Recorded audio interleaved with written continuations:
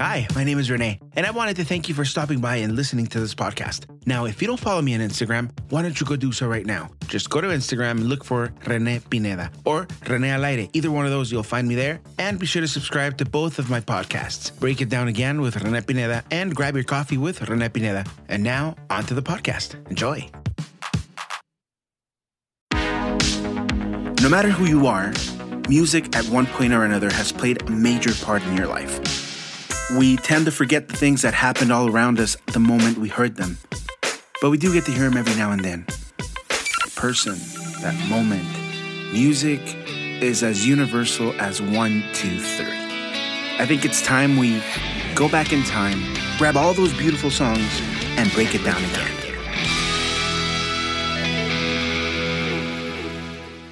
Hi guys, how are you? Welcome to another episode of Break It Down Again with your friend and host, Rene Pineda. How's everything? How was your Christmas? Was it fun? Was it everything you wanted and then some? I can tell you one thing that I've learned throughout the years. As you get older, you start realizing that gifts aren't everything. And that what really does matter is spending time with your family. After these 2 years of COVID, I think most of us have come to the realization that, in fact, we must be close to our families. But I'm not here to talk to you about family or anything like that. I'm here to talk to you about music that plays during Christmas time. Personally, I think it's one of those genres that it's hit or miss. Mostly everyone likes one or two songs.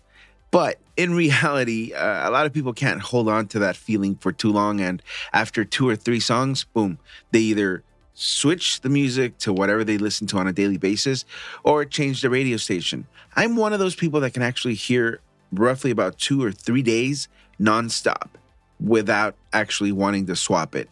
It's only when they start repeating the same songs over and over that I'm like, ugh, I don't want to listen to this anymore. But other than that, I love Christmas music. I totally do.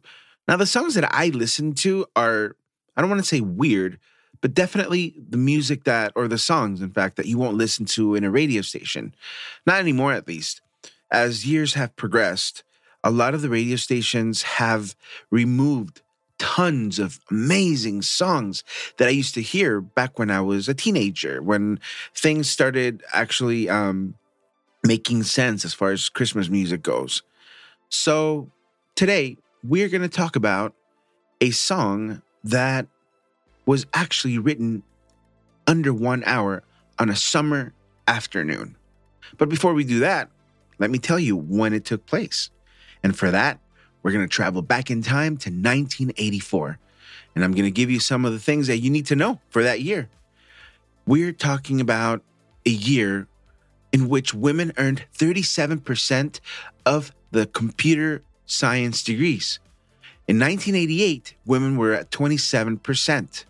In 2011, only 12% of computer science degrees went to women. That's something that we kind of have to look into. I'm not saying it's a bad thing or a good thing. All I'm saying is, girls, come on. We need you guys too in this realm, actually. Okay, now during 1984, the Summer Olympics were held, and McDonald's really fucked up. Let me tell you why. See, they had this, I'm going to call it campaign, in which, here's what they actually said.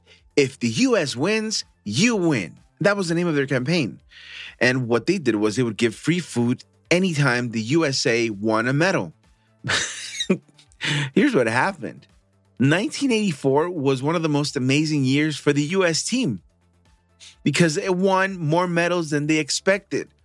And because of this, McDonald's was like in red numbers. They had big financial losses because the U.S. team won many of those medals. And this was due to the fact that many Soviet countries boycotted the Olympics that year. What else was happening in 1984? Oh, yeah. Do you guys remember those stupid, and I still see them every now and then, stupid little signs on the cars that read, baby on board? Well, that's the year they were marketed by their creator, Michael Lerner. Oh my God, they're so dumb. Like, that's going to make a difference. And if I'm driving down the street, oh, baby, I'm bored. Let me slow down. Yeah. Or let me back off. No, let's be honest. Nobody really cares about those signs. If you're being honest like I am, you don't give a rat's ass. So stop using those. They're stupid. All right. What else was happening? Oh, yeah. You guys remember the movie Ghostbusters? Well, Bill Murray that year was coined for the modern use of the phrase, "you're toast." He made it popular, and now everybody uses it. Well, at one point or another, we've all used "you're toast." Okay, something else that happened in 1984. Michael Dell. That's right. The creator, Michael Dell, started selling Dell computers, mostly targeting small businesses and households instead of high-end consumers like his competitors, IBM, Apple, and Compaq. I actually run on Dell. That's what I run on. That's what I've been using all my life. And I'm not getting sponsored by this. It's just a fact. That is the kind of computer that I use. I run a Dell. So there you go. Let's see what else happened. Oh, yeah. Iron Maiden, the band Iron Maiden, played 187 shows in 331 days during their World Slavery Tour of 1984. Now, that's a feat right there. Oh, my gosh. What else happened in 1984? Oh, yeah. This one's actually pretty cool, and I hope you actually take the time to check it out whenever you have a chance. There's an Academy Award category for Best Original Musical. But this particular award hasn't been awarded since Purple Rain in 1984 due to the lack of contenders. Son of a bitch. Can you imagine? Can you imagine Prince when he was writing those songs? He didn't realize that he was actually making history and something that wouldn't be repeated. That's amazing. Okay, moving forward. What else happened in the U.S. in 1984? Oh, yeah. The United States Army retired Donald Duck from active duty on his 50th birthday. Okay, and something huge, iconic happened in 1984. The Teenage Mutant Ninja Turtles first appeared in comic books. Now, in 1987, the Teenage Mutant Ninja Turtles made their transition into cartoons. But before we saw the cartoons, as I was a kid, they had already appeared in comic books. How awesome is that? And one final fact of 1984, which is going to set the mood for what was happening during that time. A Super Bowl ad cost $368,000 for 30 seconds. That's right. $368,000 for a 30-second spot during the Super Bowl back in 1984. Do you have any idea how much it's going to cost for 2022? $6 million. $6 million to run a 30-second ad. Oh my gosh, I can find so many other things to do with $6 million. But you know what? The way I see it is, it's advertising, so it's tax deductible. Dun, dun, dun. Okay, these are the popular TV shows that were airing in 1984. This is information that I gathered online, and it's based on some research made by Nielsen, which is the company that runs ratings. In number 10, and I don't know any of these, actually, the ones that I do know, I'll let you know. Falcon Crest, never heard of it. Knots Landing, tampoco, never heard of it. This one I do know, Murder, She Wrote. That one I knew, because there was reruns like late 80s and early 90s. And then Simon and Simon, never heard of it. The A-Team, A Pity the Fool. Yes, I do know that program. Then there was 60 Minutes on CBS. Jeez Louise. I can't believe that thing's been running for so long. Boring. But people were watching it. And these were the number 3 spots or slots, if you want. The Cosby Show placed number 3. Yes, The Cosby Show was that popular back in 1984. Number 2 was Dallas. Yes, Dallas, the show. And number 1 was Dynasty. I remember Dynasty. I never saw it, but I do remember it. People were talking about it. What can I tell you? Okay, so we've established the fact that it's 1984. And the new wave pop sound is at its peak with music by classic bands and singers like The Police, Culture Club, Madonna, Paul Young, and my all-time favorite band, Tears for Fears. But there was another band that had taken over the airwaves. and pretty much every teenage girl's bedroom walls with posters. The name of the group?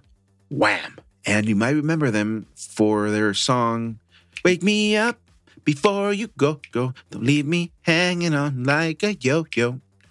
But they had one more song that was actually a bigger hit, and it continues to be a bigger hit. And that's where our story begins today. Okay, so back in 1984, Christmas music, 24 hours a day, 7 days a week, was not a thing. You would hear one or two songs maybe every other hour, but music business continued as usual. You know, your hits, whatever was trending at the time, top 40, all that stuff. In fact, the 24/7 for 30 days almost of Christmas music didn't happen until 2001. In the US, it was very common for local radio stations to gradually begin adding a Christmas song here and there to their regular playlist in late November, typically after Thanksgiving or Black Friday, which is generally considered the official start of the holiday season. And it's actually true for my family. We don't call it Christmas time until it's Black Friday. Once you've eaten the last piece of steak, okay, that's how we know, all right, it's the holiday season. It's a holiday season, right? And sometimes these radio stations would culminate their one or two sporadic songs during the day with all Christmas music 24 hours a day on Christmas Eve onto Christmas Day. Now, more prominently, more stations temporarily would drop their regular music entirely and switch exclusively to Christmas music for the holiday season, but it wasn't that many of them. And as I mentioned before, the latter practice became more widespread in 2001 after the September 11 attacks. And why, you would ask yourself? Well, it was done as a means of helping improve the morale of listeners. I don't know if you guys remember, but that Christmas was so dark. It was so sad, all the things that had happened in New York. And, well, we needed a boost in our morale. And so radio stations began turning their programming into 24/7 Christmas radio stations. Now, here in Los Angeles, that station for me was Coast 103.5. At the beginning, it was like a shot in the dark. You know, they didn't know what the hell they were doing. And I totally remember that they had some songs of dogs and cats singing timeless classics like Jingle Bells and Santa Claus is Coming to Town. And they would just have dogs like barking, whoa, whoa, whoa, whoa, whoa, whoa. And it was stupid, actually. It was, honestly, it really was dumb. And I love dogs, but man, they were annoying. And the moment I heard friggin' cats meowing any of those songs, I was off like a prom dress. I would not want to hear those things. I'm not a fan of cats, as you might have guessed. But it would take a couple of years after that for some stations to hone in on the songs that people actually love to hear. I mean, you had the Carpenters, you had Old Blue Eyes, you know, Frank Sinatra, Barry Manilow, you had Bobby Helms, Brenda Lee, Bing Crosby, Burl Ives, you know, your usual Christmas suspects. But then radio programmers realized that there were many other popular songs that they could add to their playlist, to their music list. And these happened to be modern classics from the 80s and the 90s. They also realized that the ratings would skyrocket during the holidays and they would have leftover new listeners after the Christmas rush. Crazy, right? Now, as much as I despise All I Want for Christmas Is You by Mariah Carey, I hate that song. People have turned that into their go-to song for the holidays. I don't know why, honestly, but hey, people do crazy shit during the holidays too, right? I mean, like getting engaged, but I digress. That's where one of my favorite songs for the holidays comes in. And that song is Last Christmas by Wham. Last Christmas by Wham was born one day in 1984 when George Michael, the singer of Wham, and his bandmate Andrew Ridgeley were visiting Michael's parents. So the story goes that while they were watching TV, George Michael literally jumped off his sofa, ran upstairs to his childhood bedroom, and composed this beautiful modern Christmas classic in just under an hour. It took less than 60 minutes for him to write this classic. Ridgely, during an interview, said that adding a lyric which told the tale of betrayed love was a masterstroke and, as he did so often, touched many hearts. Personally, I think it was a masterstroke. It was genius. Write about something that happened to you on Christmas, and I'm sure people will, think, oh my God, that same thing happened to me. Great, right? I mean, that's all you have to do. But the idea is to actually put it into words and put it into a song and put it into something that generates that feeling. That's where most people lose it. They're trying to make a hit rather than telling a tale which actually people can understand and feel what the person singing is trying to say, right? Well, by the time Wham recorded Last Christmas, which was in August, that's right, August of 1984, George Michael had taken full control of the group, 100%. So in addition to writing the song and producing the song, Michael insisted on playing a little keyboard, a little synthesizer, which is a Roland Juno 60, in the studio. And recording engineer Chris Porter remembers that George wasn't a musician. These are his words, okay? He also added that it was a laborious process because he was literally playing the keyboard with 2 or 3 fingers. Can you imagine? Ding, ding, ding, ding, ding. Ding, ding, ding, ding, ding. 2 or 3 little fingers just going at it, playing those notes. And we know them by heart. But, you think they're musicians, right? They know how to play some kind of instrument. And he did, but didn't. He wasn't a pro at it, but he knew how to play some notes, which is more than I can say for a lot of recent artists. And I'm not going to go into that right now. It's Christmas, or at least Christmas time right before New Year's. In fact, George even jangled those sleigh bells, the ones you hear, clink, clink, clink, clink, clink, right? He did that too, which is great. He didn't just come in, open a microphone, record, and let everyone else do the magic. No, he was part of the magic. He was part of the process. That's why there's so much feeling in that song. That's why you can actually hear his sense of being upset, but now he's happy because he's got someone else. Because he's not just singing, he's portraying a message that something that actually happened to him. Now, I don't know if it did happen. All I know is that it feels like it did, right? You've heard the song. Come on. And so time progressed, and in the mid-'80s, the publishing company Dick James Music sued George Michael on behalf of the writers of a song titled Can't Smile Without You, which is a love song recorded by many artists, including the Carpenters and Barry Manilow. Now, according to Chris Porter, the recording engineer that I mentioned before, the suit was dismissed after a musicologist presented 60-plus songs that have the exact, or at least very similar, chord progression and melody. Now, if I'm being honest with you and I have to lay it all out for you, I would have to say yes. The song's progressions are very similar. And I'm not just saying identical, but extremely similar. Especially the part where he says, "This year, to save me from tears, I'll give it to someone special." That part right there, I'm going to set up some links for you guys to check it out. I promise you're going to be like, oh shit, it's not the same, but it's very, very, very close to that of George Michael's Last Christmas. Yeah, I mean, I'm sure somewhere in his memory or his, I don't know, he had that progression, that sound, which came out during Last Christmas. The lawsuit was dismissed, but still, it's something to think about, right? Okay, so I'm not sure if you've ever seen the movie Love Actually, but if you have, I didn't know this, but apparently in the UK, having a number 1 song in the charts or chart is a really big deal. Now, unfortunately, Last Christmas didn't give Wham that honor. At least not at first, because it stalled at number 2 for more than 35 years.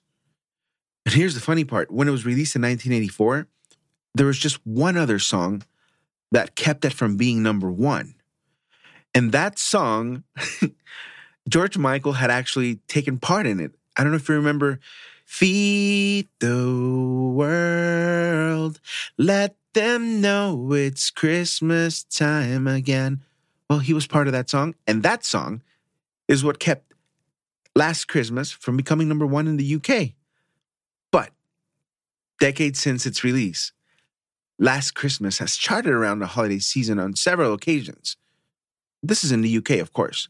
But on January 1st, 2021, 36 years after its original release, Last Christmas finally grabbed that coveted number one spot. So good for them. I'm going to applaud for that one. That's pretty cool. You know, sadly, he had already passed away. For years now, streaming has become the most popular way to listen to your favorite music without having to hear any type of commercials, right? I mean, it is the present and the future. And if you haven't figured that out, well, you need to get with the program, honestly. So when it comes to streaming, this song is one of the most popular songs on Spotify. In fact, it's only to be outranked by, you guessed it, All I Want for Christmas Is You. Blech. Followed by Santa Tell Me by Ariana Grande, which is then followed by Michael Bublé's It's Beginning to Look a Lot Like Christmas. Not even the original version, Michael Bublé's version. So the order that Spotify ranks these is as follows, just as I mentioned. All I Want for Christmas with 697 million streams. Yes, 697 million streams. Okay. Number 2, Last Christmas by Wham, 505 million streams. And then, like I mentioned, Santa Tell Me by Ariana Grande, 369 million streams. And then, in 4th place, It's Beginning to Look a Lot Like Christmas by Michael Bublé with 347 million streams. The rest, well, it's not that they don't matter, but they're definitely not modern classics or new ones to begin with. So there you have it. That was a post-holiday Break It Down Again with René Pineda on the modern classic, which was written on a warm summer afternoon under an hour, which would then go on to generate hundreds of thousands of dollars every year in royalties. And with that, I tell you, if you want to generate money every Christmas, break out your pens and papers and write yourself a merry little Christmas song. Bye, you guys. Stay safe. Remember to follow on Instagram, René Al Aire, René Al Aire. And Happy New Year. Stay safe.